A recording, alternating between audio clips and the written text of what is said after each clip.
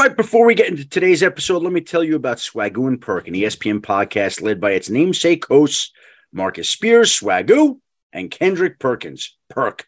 With new episodes every Tuesday morning, Spears and Perkins will bring listeners the latest NBA and NFL news, as well as a look inside their lives, career journey with can't-miss conversations. That's Swagoo and Perk. Listen wherever you get your podcasts and also available on ESPN's YouTube channel.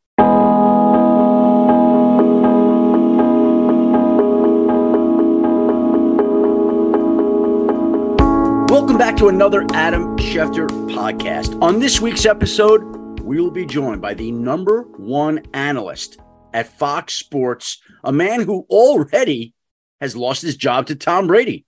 Greg Olsen will come by to talk about TEU, the camp he's helping to run in Nashville this week, benefits charities and helps the growth of tight ends, how his son is doing, as well as what it's like to lose his job to the great Tom Brady.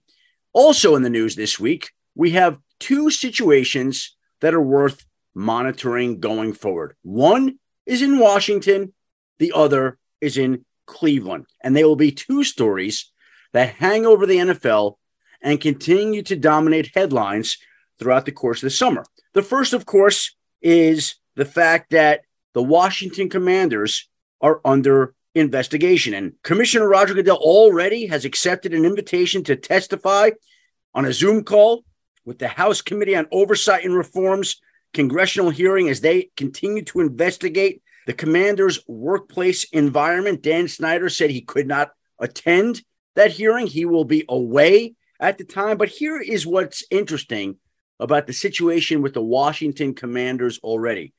Did you notice that the NFL awarded the next two drafts to Kansas City and Detroit when Washington at one point was considered a favorite to land one of those drafts and didn't sniff a draft in each of the next 2 years? And did you notice that last week when FIFA announced the 16 host cities for the 2026 World Cup in North America, including 11 cities in the United States, none were in Washington, despite the fact that Washington wanted to be one of the host cities for the 2026 World Cup in North America? So Washington was spurned by the NFL for the draft, and Washington was spurned by FIFA for the 2026 World Cup. Now, that may just be coincidence that happened, but something tells me that there were some concerns and questions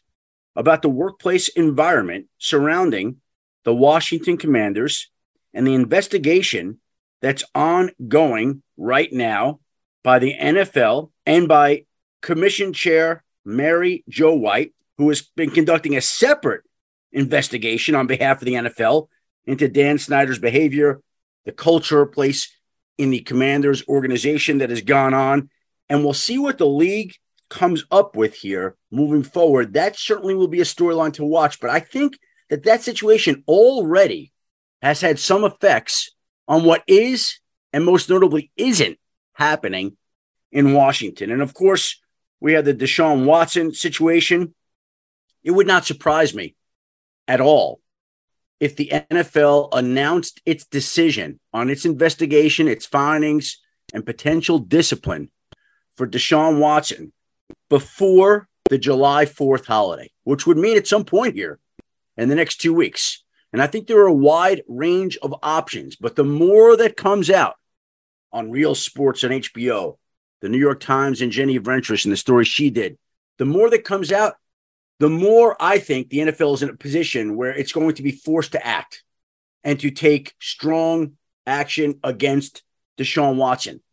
This is an investigation that's gone on for a long time. I think it's coming to a head, and I think we're going to get clarity on Deshaun Watson here potentially within the next 2 weeks. I know a lot of people have said before camp, but it would not surprise me if we got something here at all in the next 2 weeks. And so we will be watching Deshaun Watson. We will be watching the situation in Washington. And of course, today we had the occasion and the honor and the pleasure of speaking with Greg Olsen. Obviously, with Father's Day this past weekend, TJ brought a new perspective to life. And he also talks about the burning questions surrounding what his career will look like once Tom Brady's new 10-year, $375 million contract with Fox kicks in, and Greg may get kicked out of the booth. Hey, Adam. Hello, Greg. Nice to see you. Great to see you. What's happening? Thank you very much for your time in advance. I appreciate it. Of course. I'm happy to do it. I was telling you, we run our youth football camp that my dad and my brother run every summer. And I had to come to it this morning. So that's why I'm just sitting here in the car doing it. And we're all done now? Or you're still going to go, you're taking a little break to do the podcast and then go back? Trust me, I'm not complaining. I'm sitting in the air conditioning. It's like 110 degrees here. Where are you? In Charlotte. Yeah. Okay, good. Well, that's great. Well, I appreciate you taking the time. We've got a lot of ground to cover today, Greg. A lot. I look forward to it. Let's do it. So we could start with, I guess, which was the origin of this podcast today, Tight End U, next week. And what I didn't realize is that the money that you raise from that goes to the Boys and Girls Clubs to benefit them. Like, I didn't realize that. So can you take me through what matters here and what this is all about? Yeah, a big element. We have some really good sponsors. Charmin came in this year as a presenting sponsor, Bridgestone, Levi's. We have so many really good sponsors. And the best part is obviously allows us to put a really good event on for the tight ends. We put them up in the hotel, we feed them, we bus them, we take them to and from practice and the meetings and whatnot. And then it also allows us to have a ton of revenue that we then give to charity. And one of the big partners along with Bridgestone is the Boys and Girls Club. And they did this really cool program that each local hometown Boys and Girls Club in the town that the tight ends are in, everyone can donate. And the team with the city with the most donations and the city that raises the most gets an additional $50,000. And then we're going to present on behalf of TEU along with Bridgestone a $500,000 donation to the Boys and Girls Club. So the charity component to the event is pretty significant. And we're thankful, for the sponsors that have joined us. It allows us to have the money to do it. Now, how did this TEU camp come about? Is this you? Is this Kelsey? Is this Kittle? How does this happen? Yeah, so shortly last March, shortly after I retired, I've gotten to know both Travis and George really well just over the years. George and I have the same marketing representatives. And so George texted me, congrats on a great career. If you ever come down to Nashville, we'd love you to come down in the summer. I train here with 4 or 5 other NFL tight ends, Hawkinson, Tunyon. There's a handful of guys in the league that live down there in Nashville and train with George. And so I was like, yeah, I would love to. Like, why don't we see how many guys we can get? And this summer I'll come down there and we'll work out for a few days and it'll be a blast. So from that conversation, we just kept, another guy would come and another guy would come. And we were like, we're kind of onto something here. So we're like, let's get Kelsey involved. And between the 3 of us, let's see if we can get 25 NFL tight ends to come to Nashville and have a, practice session or whatever. And from that last year, we ended up with 50. And we realized pretty quickly that we had an event on our hands that was, an annual one. So this year we got over 75 tight ends and it grows every year. And it really just started from that text conversation. And aren't there other players coming aside from tight ends? Like, isn't Zach Wilson, for example, going to be down there? Are there other players from other positions that join in as well, Greg? Yeah. So the last I know, Josh Allen is coming. I know Zach Wilson is coming. We had thought Mahomes was going to come, but I guess he had a conflict with something else. So yeah, we get quarterback. It's really, we just get the quarterbacks and then we get the tight ends. Something cool that we're doing this year with Levi's is they're bringing in, I want to say 4 college tight ends. And prior to the event Wednesday afternoon, we're going to have like a mini college version where, we're going to bring in some of the top guys at the position, like three or 4 guys. And me and George are going to work out with them, spend some time on the field and do like a college edition of TEU on the front end before all the NFL guys get in Wednesday night. And last year, when you look back at this, do you see like these guys pick up things from you that you could see on the field during the season? Like, would you see a little move, a certain technique that maybe you helped teach somebody come to life on a Sunday? Like, you ever see anything like that happen, Greg? I don't know if necessarily like one individual play, but like I look at a guy like Dawson Knox. He came last year, from Buffalo. He came last year, had a solid season the year before, but he was kind of the breakout guy that everyone was waiting. Like, this guy's got a lot of potential. He's got a lot of, skill. His tight end coach in Buffalo was actually my tight end coach when I got drafted in Chicago. So I've known him for a long time, and I talked to him a lot. And he had really high expectations of Dawson, and they were hoping he'd crack through. He came to TEU last year and was super dialed in. He absorbed every piece of information. I could, on the field, he like really embraced it. And again, I'm not saying he had a great year because of TEU, but like you see guys like that who come, it means a lot to them. They're not just there going through the motions. They carry that momentum into camp. They carry that approach into the season. And then Dawson has, the best year of his career last year. And again, it's not because he spent 2 days with us in Nashville, but it's just the approach he had leading up to the season. That's why guys have success. So you could see who is about to have a big year, who might not be as good as some people think they are. Who's a guy, aside from Dawson Knox, that caught your attention last year? And I know that more will catch your attention this year. Yeah, and again, this guy's not exactly a sleeper. Darren Waller, I had known him, right? I'd obviously watched him play and kind of saw him as a young player kind of rise in the ranks out with the Raiders. And but seeing him last year in person, right? You got Kelsey and you got Kittle and you got Zach Ertz. And I mean, you got really Mark Andrews. I mean, we had, some of the premier guys in the league, and Darren Waller, just watching him run and look at his body, the way he's built, the way he can run, he almost looked like Calvin Johnson to me. And I came away, he had already been an established guy, so he's not exactly like a sleeper, but I came away from the camp and said on a field of 50 NFL tight ends, to stand out physically is not easy. And he's a rare dude. And so that to watch him play on Sundays and do what he does is not surprising, because seeing him work up close and personal in a t-shirt and shorts is really impressive. Here's my favor. I'm going to text you at the end of the camp. What day does the camp wrap up? It's June 22nd to the 24th. Okay. And it's in Nashville. At the end of the camp, I'm going to shoot you a text, and I'm going to say, Greg, who is the fantasy tight end that I want to draft this year? Done. And I want you to send me back a couple of guys, the Dawson Knox of 2022. Done. I'll give it to you. That's a deal. I look forward to that. Two guys drove to work. Neither guy wore a seatbelt. One guy got a ticket. One guy didn't. The same two guys drove home. One guy wore his seatbelt.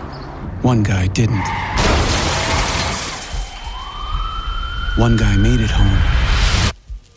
The guy not wearing his seatbelt didn't. Don't risk it. Click it or ticket. Paid for by NHTSA. This show is sponsored by BetterHelp. We all carry around different stressors. I do, you do, we all do, big, small. And when we keep them bottled up, as I sometimes have had happen in the past, it can start to affect us negatively. Therapy is a safe space to get things off your chest and to figure out how to work through whatever's weighing you down. It's helpful for learning positive coping skills and how to set boundaries. It empowers you to be the best version of yourself. It isn't just for those who've experienced major trauma. If you're thinking of starting therapy, give BetterHelp a try. It's entirely online, designed to be convenient, flexible, and suited to your schedule. Just fill out a brief questionnaire to get matched with a licensed therapist and switch therapists anytime for no additional charge. Get it off your chest with BetterHelp. Visit BetterHelp.com/Adam today to get 10% off your first month. That's BetterHelp, HELP.com/Adam. All right. We are on the 1-year anniversary of TJ being brought home from the hospital. Your son, now 9 years old, had open heart surgery last year. I believe it was a 16-hour procedure. He comes home on this day last year, and when he gets home, there are 35 signed college football helmets from college coaches from all across the country, many of whom you never met. How is TJ doing right now, and did you know that today was the year anniversary? We did, and what's so cool about it, I appreciate you bringing it up, Adam. I'm actually, as I said to you prior, I'm sitting here in my car. My dad and my brother run a youth football camp here in Charlotte every summer.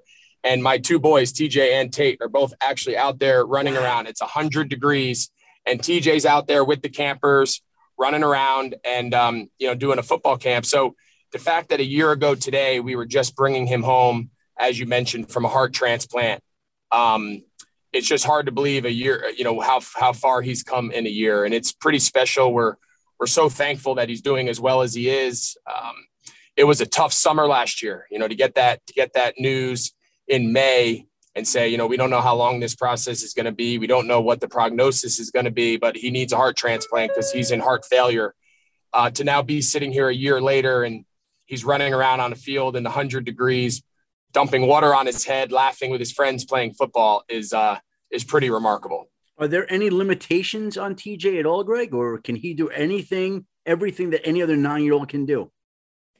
Yeah, I mean, for the most part, he has some restrictions. We on days like today, we have to be, just be very careful, like we do with all the kids, but especially him, just not getting overheated. He has some, not to get overly technical, but when you get a heart transplant, they can't reconnect the nervous system in your body. So you and I's body, our hearts can adjust based on our central nervous system and, excitement, fear, heat, exhaustion. Like his heart is technically not connected to the rest of his body through his nervous system because they sever the nerves to do the transplant. They can't reconnect them.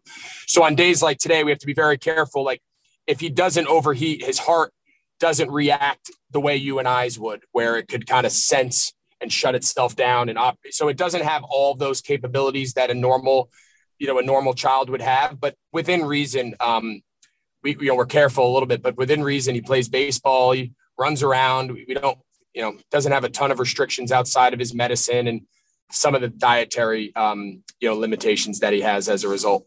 Do you often think back over the year how far he's come and think about how fortunate you are to be in the spot you are today compared to where you were a year ago? Every day. And sometimes we have to check ourselves. I'll be at baseball practice and, I'll be coaching him in baseball and he'll do something wrong that we've covered a million times. And I'm like, TJ, come on. And then after a second, I'm like, wait a minute.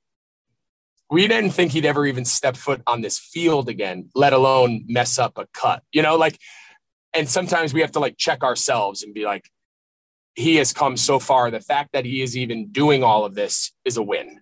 And, sometimes the reality check is necessary for all of us. And, but it's remarkable what he's been able to do, and his outlook on life and his spirit and all that is really special. How does something like that change your perspective on life? If it does at all, I would imagine it does. It does. And, I've been very, I've been the first to admit, there were, over the year and still to this day, I probably could do better at this. You let little things really get to you, right? And you think little things are the end of the world, and you stress about things that when you look back in 6 months were so insignificant, but in the moment they felt so real. And then here we were a year ago and you're in the hospital with TJ, and all you'd want to do is be able to go out for pizza, come home and watch a movie and go to bed. Like all you'd want to do is be able to go out in the 100 degrees and do a baseball practice in the summer, but instead you're sitting in the hospital. So when you do get those moments back, don't complain about them. Don't feel like you would have killed yourself a year ago to be able to do these things. So sometimes we have to kind of use it as a reset and say, hey, a year ago, we never even dreamed we'd be doing this. So let's not make this too big of a deal, So we all could get better at that. I know I'm at the top of that list, but we're definitely trying. Not that it compares, but we had a situation in, I believe it was March. It was a Friday afternoon. My wife calls me in the middle of the afternoon. It was a Friday afternoon dealing with a bunch of NFL news, crazy kind of day. And she said, our daughter, Dylan, who is 13, they basically sent her for an EKG because she was going to go play softball for school. And she had COVID over Christmas, like all of us, our entire family did. Yep. I brought it home with me from Chicago. And so to make sure that there's no myocarditis, they make the kids get physicals. You got to go for an EKG. She went for an EKG. You're just expecting everything's going to go fine. My wife calls me and she's like, they found a hole in Dylan's heart that they need to close. I'm like, what? And so it turns out now 20 years ago, to have this procedure, they would have had to given her, they would have cut open her chest, I guess, open heart surgery to a certain extent, right? Yep. Now, amazingly enough, we had this great doctor. They go through her groin. Yeah. They go through her groin and they plugged the hole. But to find out a month in advance that she has to have this surgery, again, a heart surgery, it's still your child. Yep. That weighs on you. That is not easy, right? When you're dealing with everything else going on in the world. No doubt. To know that your child's going in. And that day, I remember sitting with my wife in the waiting room. You sat there, I'm sure, with Kara waiting for TJ to be wheeled out. And the doctor came in and he just popped in. He's like, went great. We're all good. Like it was 2 hours later. I'm like, thank God. And then, of course, just the whole day being in the hospital recovering, just quite an ordeal, right? Yeah. You said they went up through her groin. Sometimes they can go up through her neck. Sometimes they can go in through the leg. Through the groin. They go in through the leg, the groin area. And then they can come up the vessels and access the heart. Yep. Correct. And they put like a parachute in there to plug the hole that lasts for the rest of her life. The doctor that did it, great doctor, Sean Lefchuk. He's done like 3,500 of these procedures on kids from all across the world. And it's become something, I don't want to say routine. It's not routine, but it is a little bit routine. They have a better understanding of it. But again, Dylan's surgery was not as significant, nearly as significant as TJ's surgery. And I can't even imagine what it would have been like for you and Kara to have to handle all this, because my wife and I were, whew.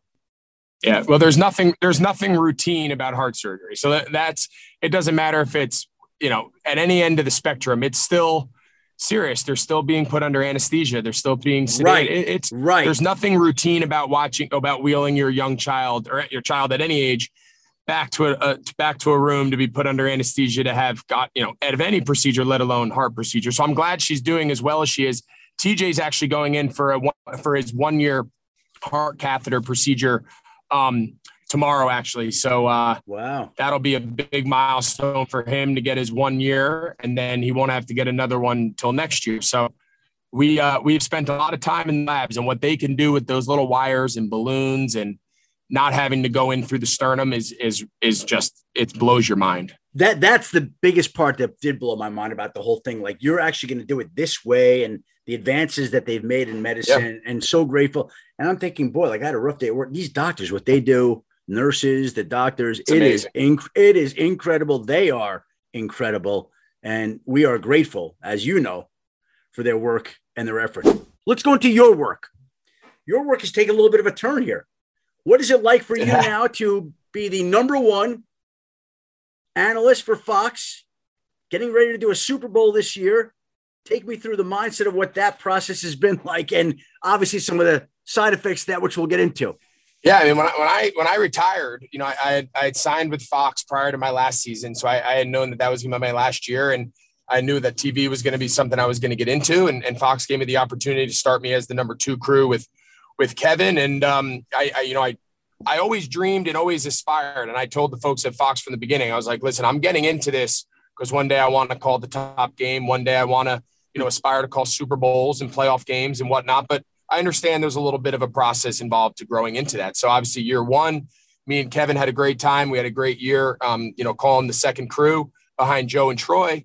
And never in a million years that I think in year two, I'd get an opportunity to call a Super Bowl, So to go from last year calling the second game, we had a couple primetime games, which were great at the end of the year, but I didn't get to call any playoff games. Fox didn't have a second, wild card or divisional or anything like that. So that was it. And then obviously there was all the rumors with Troy, and then Joe ended up leaving. And, it was just a long off season of speculation and rumor and reports of who was going to get the job. And we always knew we were in the mix. We weren't exactly sure who else was in the mix, but we had some conversations over the winter. And then obviously when the Brady news broke, we weren't exactly sure what that meant, right? We weren't exactly sure where we fit into that picture. And to Fox's credit, they were super upfront, and they called us. They said, hey, listen, this, was too good of an opportunity to pass up, but we would love you and Kevin to be back together again and call this year as the A crew and call the best game that we have and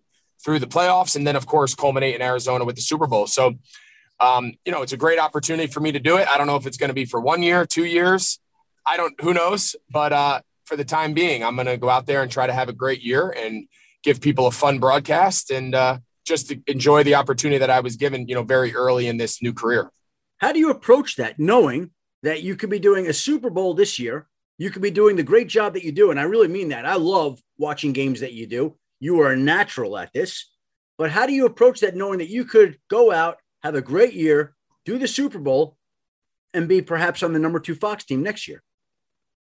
Yeah, I mean, that's reality, right? That's the reality. And I think I approach it the same way I approached it when I was a player, right? I had a mindset, whether I was a rookie or all the way into my 14th season, that they're always going to bring in guys to replace you. They're always going to draft your replacement. They're always going to find someone cheaper. You know, my first reality check with this in Chicago in 2010, I was coming off leading the team in receiving yards, and I had a really good year, and I was a young player kind of getting better. And the first signing in free agency was Brandon Manamaliuna. Mike Martz wanted him to come in and be the starting tight end, and Brandon was awesome. And after a couple of days, I was young and I was feeling sorry for myself. Why'd they pay this guy all this money? I had such a good year. But then, my mindset just turned into like, I'm going to go out there and make this so hard on them. I'm going to make it so hard on them not to be able to play me, not to be able to throw me the ball. And that's exactly what I did. Like, I'm not going to allow the circumstances to alter. So I approach it the same way now. When I had a young guy drafted behind me in Carolina that people thought, it made me want to do it even more, right? Like, if you're going to replace me, you're going to have to drag me out of here. And that's going to be my point now. Like, if Brady does retire and he steps into it, I want it to be like, I know Brady's coming, but damn, I don't want to replace this guy, right? Like, that's my mindset, and I can't control anything else. I'm going to try to give people a fun broadcast, a unique broadcast. Me and Kevin have a lot of history together, both way back to when I was in high school. And we're going to try to have a fun year. And if I get replaced by Tom Brady, I get it. But along the way, I'm going to try to make it as hard as hell on everybody involved and try to give everybody a great year and make the most of this opportunity. Not many people get to call Super Bowls. And I'm not going to be looking over my shoulder, worried about mistake. I'm going to just go let it fly like I did when I played. And, I'll let other people make those decisions. So how much would you anticipate that Tom Brady would be in your mind this season as you're doing a game? I don't think, other than when we call Bucks games, right? I guess, other than when I call Bucks games, not really at all. I can't control all that stuff. I mean, obviously, Tom Brady's Tom Brady, and I get it. I'm not naive. I understand the work, the way things operate, and obviously, if you have a chance to sign him to call your games, I don't fault anybody, but I'm going to go out and just do what me and Kevin did last year and try to just even get better. And I'm looking forward to working with Aaron and Tom Rinaldi and all these really talented people on our crew. And if that day comes that I get replaced by Tom, I get it. But in the meantime, I'm not going to be looking over my shoulder, be scared to mess up. Like, I'm just going to let it rip and do the games like we did last year. And people seem to really respond to it. And, I'm going to kind of just take the same approach. I just say that because everybody over the course of the next year will be curious about what Tom Brady is doing, but you may have more invested in what Tom Brady is doing beyond this upcoming season than almost anybody else. And so it becomes an interesting sort of dynamic. And what is your relationship with Tom? Have you had any contact with him at all since he signed with Fox? Has he reached out to you? You reached out to him? Have there been any conversations between the two of you? I mean, I have all the respect in the world for Tom. I don't know him overly well personally. We've met each other a handful of times, both before and after games. Years back when when I got released by the Panthers, we had a few conversations when he was trying to figure out at the time he was still in New England, but he was going to be a free agent. We had a few conversations about possibly playing together, where he was going to go. The timing just didn't work out because I obviously was released, so I could sign earlier and went to Seattle. And then obviously they traded for Gronk and brought him to Tampa. But so I've gotten to know Tom, over the years. We've exchanged texts here and there. I haven't talked to him through all of this. I know he's got a lot going on and sorting it out, but I have all the respect in the world for Tom. Like I said, I get it. If Tom, if you have a chance to get Tom Brady, you'd be silly not to. I have no hard feelings or animosity towards Tom. If he retires after this year and comes into the booth, that's the way it goes. But I have all the respect in the world for Tom. He's always treated me so well. He's always been so kind to my family, my kids, before games and stuff. So no hard feelings, and I'm going to go out and try to do the best job I can do. And I hope Tom plays another 5 years. That's it. Well, what I was thinking is if you're doing a Buccaneers game next year and you're doing the production meetings and you're sitting there with Tom and he's having another one of his great years, you could always say, Tom, you really don't look like you've lost anything off your fastball. You look like you're thriving. You look like you could keep playing. Why would you not keep playing, Tom? Yeah, I mean, I don't think Tom's career is over until he gets 10 Super Bowls. I think anything less than that would be selling himself short. So if I was him, I'd go for 10, and I'll hold the seat warm until he gets there. Well, actually, and then you could call 2 of the 3 Super Bowls that he actually tries to win, right? So it works out for all. You would be the analyst for the Super Bowls that Tom Brady's playing in, delaying his arrival at Fox, allowing you to continue to cement your reputation as one of the great color analysts in the game. That's perfect scenario. If you talk to Tom, let him know that would be welcomed. You know, the truth is, in all honesty, he's a great guy. You're a great guy, and you have had dealings with him. I could see the 2 of you guys getting along incredibly well. Yeah, I like I said, the times I've been around him, he's been beyond generous, and he's just a good guy. I respect the hell out of what he's done, who he is, the way he carries. I have nothing but awesome things to say about him. He's always treated me beyond well, and I get it. It's business. There's no hard feelings. If he does one day come in and take my job, I'm going to just make him take me for dinner. So what will it be like for you to be doing a Super Bowl? I believe you played in 1 as a player, right? And you've worked on Super Bowl Sundays. I know you worked with ESPN at least 1, maybe 2 Super Bowl Sundays. So you're familiar with Super Bowl Sundays. But what will it be like for you to be sitting in that spot next February in Arizona, being the analyst for a Super Bowl in a position that many would hope to be in one day, and you'll be in that spot?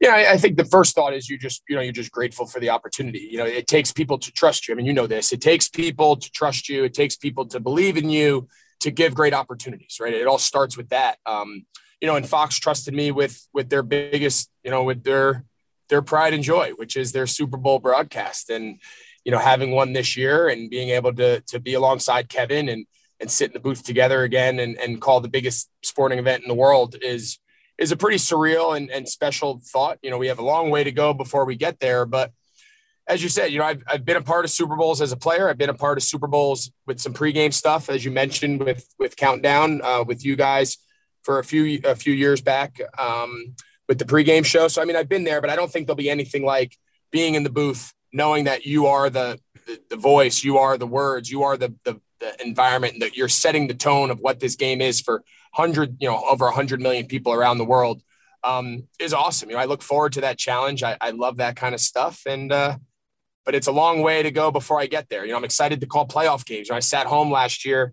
watching CBS have 2 games and NBC have 2 games. And then obviously Joe and Troy had their games, and I'm sitting home like, I would have loved to have called this game. Like, how cool would it be to be in one of these big moments and, down in Tampa or in Green Bay or whatever it was. So to now, a year later, have those opportunities on the horizon is pretty cool. And I'm just curious how it is that you think you've been able to acclimate to the broadcasting world as well as you have. What were you able to do? What did you pick up that enabled you to become, I really mean this, a great analyst this early? Like, is that natural? Is that a talent? Is that just born to you? Like, sometimes some athletes are just gifted. Is it something you did, something you learned? Because I'm sure there are some people out there who would love to hear how you were able to make that transition so successfully, Greg. I think the big thing was, Fox put me in a position to be really successful. They put me with a great group. I got to work with, Kevin, who's been doing this for so long. Of course, now he's going to be the longtime voice of the network, replacing, Joe. Pam Oliver, obviously she's a legendary sideline reporter, a ton of experience. Our producer and our director with my crew had called Super Bowls. They had worked at the highest level. They've been doing it for 25, 30 years. So I went to a really experienced crew where they were great teachers. We did some games last summer, in a studio somewhere that never made air, where we would just practice and, we would pause and they would come out of the booth and be like, hey, so here's some feedback, try this. So I was surrounded by people who were really eager to help me.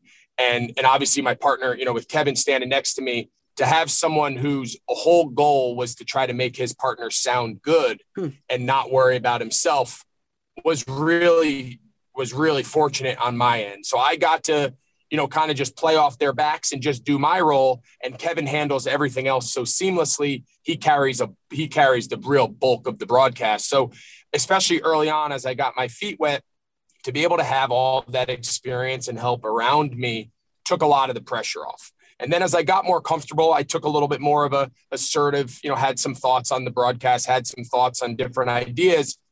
But along the way, they were just such great teachers. They were so patient with me. They would talk to me during the week and provide feedback and coaching and advice. So I just think I was really fortunate to be surrounded by some really not only talented, but just some really good quality people that wanted me to do well. And, as anytime you're surrounded by people that want to see you succeed, your chances of actually succeeding are a lot greater. And that's a great, humble answer. But the truth of the matter is not everybody can step in and do what you did and basically educate the audience, but give them insight, but don't put it over their head to where you're coming up with something that's so convoluted in football jargon that the masses don't understand, and do it with enthusiasm in a quick, concise. Not everybody can do that, Greg. And you honestly nailed it right away. And so as good as all these teammates have been, and as much as they've helped you, there's still something inside you, whatever that is, that enables you to do that so well, so seamlessly, and to become so successful. To me, I don't know what that is, because not everybody can do it. Yeah. I mean, the one thing that I've always enjoyed and the one thing I've always been able to do is see football, talk football, process football. Like, it's been my life. I grew up around it from the time I was 5 years old. My dad was a coach. Like, it's what I know. I feel very confident about what I see. I can see different things. The biggest balance, and you nailed it, the biggest balance that I had to try to find early on, and this was some of the best advice I was given, is don't dumb down a really beautiful game that is very complex, and there's a lot of layers and there's a lot of strategy and thought put into what you're seeing unfold on the field is not just by happenstance. There's a lot of intent behind what you see. But then you also can't talk to the viewer like you're talking in the locker room, or how you're talking to your coach, or how you're talking to a teammate, where you're talking in very specific football terminology that the average viewer at home is not going to process. So there is a little bit of a fine line between teaching, bringing people inside the huddle, bringing people inside the mind of the quarterback in a 2-minute drive, bringing them inside the huddle of what's going on in halftime. If you find yourself down 3 scores, what's the coach's message? Like, people really enjoy feeling like they have like a fly on the wall to the mindset of the game, but they also need to be able to understand what you're saying. You can't bore everybody with the 3 techniques, spike to the A gap and the backer. People don't know. So like, explaining complicated things in an easily digestible manner that people go, oh, you know what? I've never heard that put that way. That makes sense. And I'm going to carry this forward with me to next week. And I'm going to learn, I'm going to tune into this guy's broadcast next week, because I left today understanding what was happening, maybe a little bit more than when the game started. Like, that's my ultimate goal. While knowing when to say something and when not to say something. And I also think that if there's a correlation between your job and my job, and there aren't many, but the one thing that I think people still like is being told something they don't know, learning something, hearing something they didn't realize or know, whether you're providing that in an informational aspect or whether you're doing that in an analytics role, an analyst aspect, right? That people still like that. Absolutely. People want to be entertained. They want to be told stuff they've never heard before. They want to be told, like, you brought up a great example in your world. Like, when you provide people with these unbelievable breaking stories or these little nuggets or nuances, they feel like they're getting access to information that nobody else is getting. I mean, yes, 10 million people are following you when you tweet it, but in their minds, they're getting access to this information in real time that no one else is getting. So it's the same thing when you're listening to a broadcast. Like, you want to sit there and be told, like, you don't want to just see Aaron Rodgers completed the pass to Devontae Adams. Like, what's the mindset of Davante Adams at the line of scrimmage? How is he understanding where to be? What's the timing? And like, how do you paint that picture in 7 seconds? And people go, oh my God, that makes sense. He's not just running around trying to catch the ball. Like, there's a lot of purpose in what's going on. Like, people want to know the process that goes into it because there's such complexity to football. And if you can communicate it the right way that people can understand, I think people will appreciate the game even more than they may just as a casual fan. And it's also wild, as crazy as the NFL was this offseason with all these trades, with Russell Wilson going to Denver and Davante Adams going to Vegas and Tyreek Hill going to Miami and Robert Woods, Tennessee, and Matt Ryan, Indianapolis. It was also a crazy season for broadcasters, right? Like, who would have thought that Joe Buck and Troy Aikman would go to ESPN, that you'd go wind up be the number one guy at Fox, that all the changes in the broadcast industry would happen the way they did. And I think the public had a high degree of interest in all those moves, in addition to all the NFL moves, because the NFL needed more juice during the offseason, and it needed to give people even more information to talk about. It's been wild. And I'll tell you, somewhat being in it, right, where like all those moves had a direct impact on my career and my life and all that. I followed it very closely, you know, very similar to in free agency, right? Every year in free agency, I would be refreshing your Twitter feed because I wanted to know I knew who the tight ends were that were free agents, and I wanted to see how much money they all made. And I wanted to see who signed where, because that all affected me. That all affected my market and my, you know, whatever. So it was the same thing now with the free agents, you know, with TV. When Troy left, that changed my career trajectory immensely. And then obviously was following what Drew Brees was going to do. And then Tom, and all those moves, when they directly impact, aside from just being interesting, they were really interesting for me because it had a direct impact on my life, you know? So it was a heck of an off season, stressful, frustrating, exciting, all kind of wrapped in one. On the day that Troy Aikman went to ESPN, I got a call about 3 p.m. that day. And it said, Troy Aikman's going to ESPN. I'm like, what? So I texted one of my bosses. I'm like, we got Troy Aikman. He's like, what are you talking about? He didn't know anything about it. I said, we got Troy Aikman. So I text Troy and I said, congratulations. And there's no response. And I wanted to see how this all unfolded, right? And all of a sudden, 3-4 hours later, the story breaks. And right when it does, Troy sends me a text. Thanks, Adam. And I said, well, welcome to the team. You know, so I was waiting for that story to unfold. Okay, when's this coming out? Like, I wasn't going to be the one that broke that story, right? But I found out, and there were very, very, very, very, very few people who knew about that apparently at the time. Yeah. Found out early in the day, and I'm like waiting to see, when's this coming out? When's this going to come out during the course of the day? And there it was later in the day. And when you say you track all this other thing, in case you hadn't heard, Tom Brady got a big contract, Greg. So if you continue to crush it, there's some hope that you can make some real money here in the future doing what you're doing. Yep. I don't have as many Super Bowls, but we'll cross that bridge when we get there. My plan this year is I've always believed the money, the contracts, all that stuff is always a byproduct of how good you are at your job. And if you are good at your job and you go in and you give it everything you have and you focus on just being good at what you do, everything else always takes care of itself. And that was true when I was a player.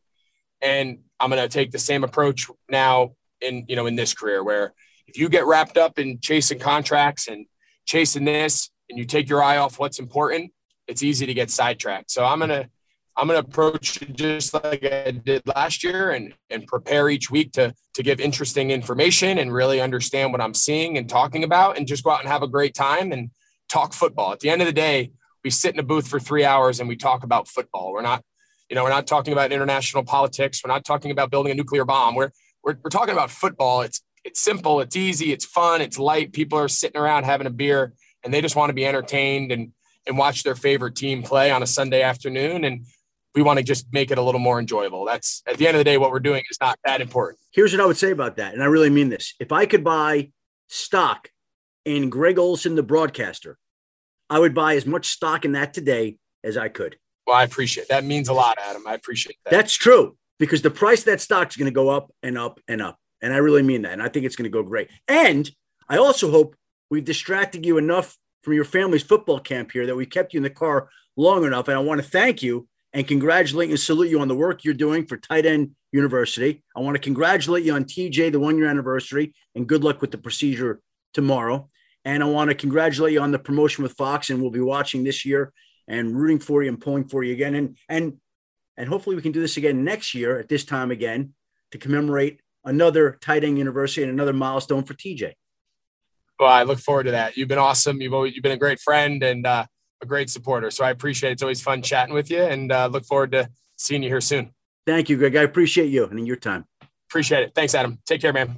And there is the great Greg Olsen. I do mean great. I think, as I told him, his broadcasting career is only going to go up. And I actually think that puts pressure on Tom Brady to be not just good, but great as a broadcaster, because Greg already is great and he will continue to do great work for Fox. It'll be interesting to see how that entire situation transpires. Also, big congratulations in order to Matt Fitzpatrick, the golfer who won the U.S. Open this weekend, and his caddy, Billy Foster. And this is hard to believe. The guy had been on the bag for 40 years and never won a major. It's incredible to think that happened. U.S. Open always provides great drama on Father's Day. It did again. Matt Fitzpatrick, a Northwestern graduate, coming through with the big win. Love watching that. I could sit around and watch golf all day. I love that so much. And he was so clutch over the weekend, and it was great to see that happen. And so congratulations to Matt Fitzpatrick and to his caddy, Billy Foster. Anytime anybody does something that long and finally wins something, it would be like some of these actors or actresses who never won an Oscar finally coming through and getting their shining moment. So Billy Foster deserved that. All right, on next week's episode, we are scheduled to be joined by the Jets wide receiver, Braxton Berrios. So please come back and don't miss that conversation. It should be a lot of fun next week. And for this week, I want to thank Greg Olsen, the #1 analyst at Fox, and wish him luck this upcoming season as he gets to call his first Super Bowl, which should be a lot of fun. I want to thank my producers, Christina Buswell, Sarah Abbott, for their great work putting this together. I want to thank you, the listener, for tuning into another Adam Schefter podcast. Again, please join us next week when we are scheduled to be joined by Braxton Berrios. And until then, have a great week, be well, and stay safe.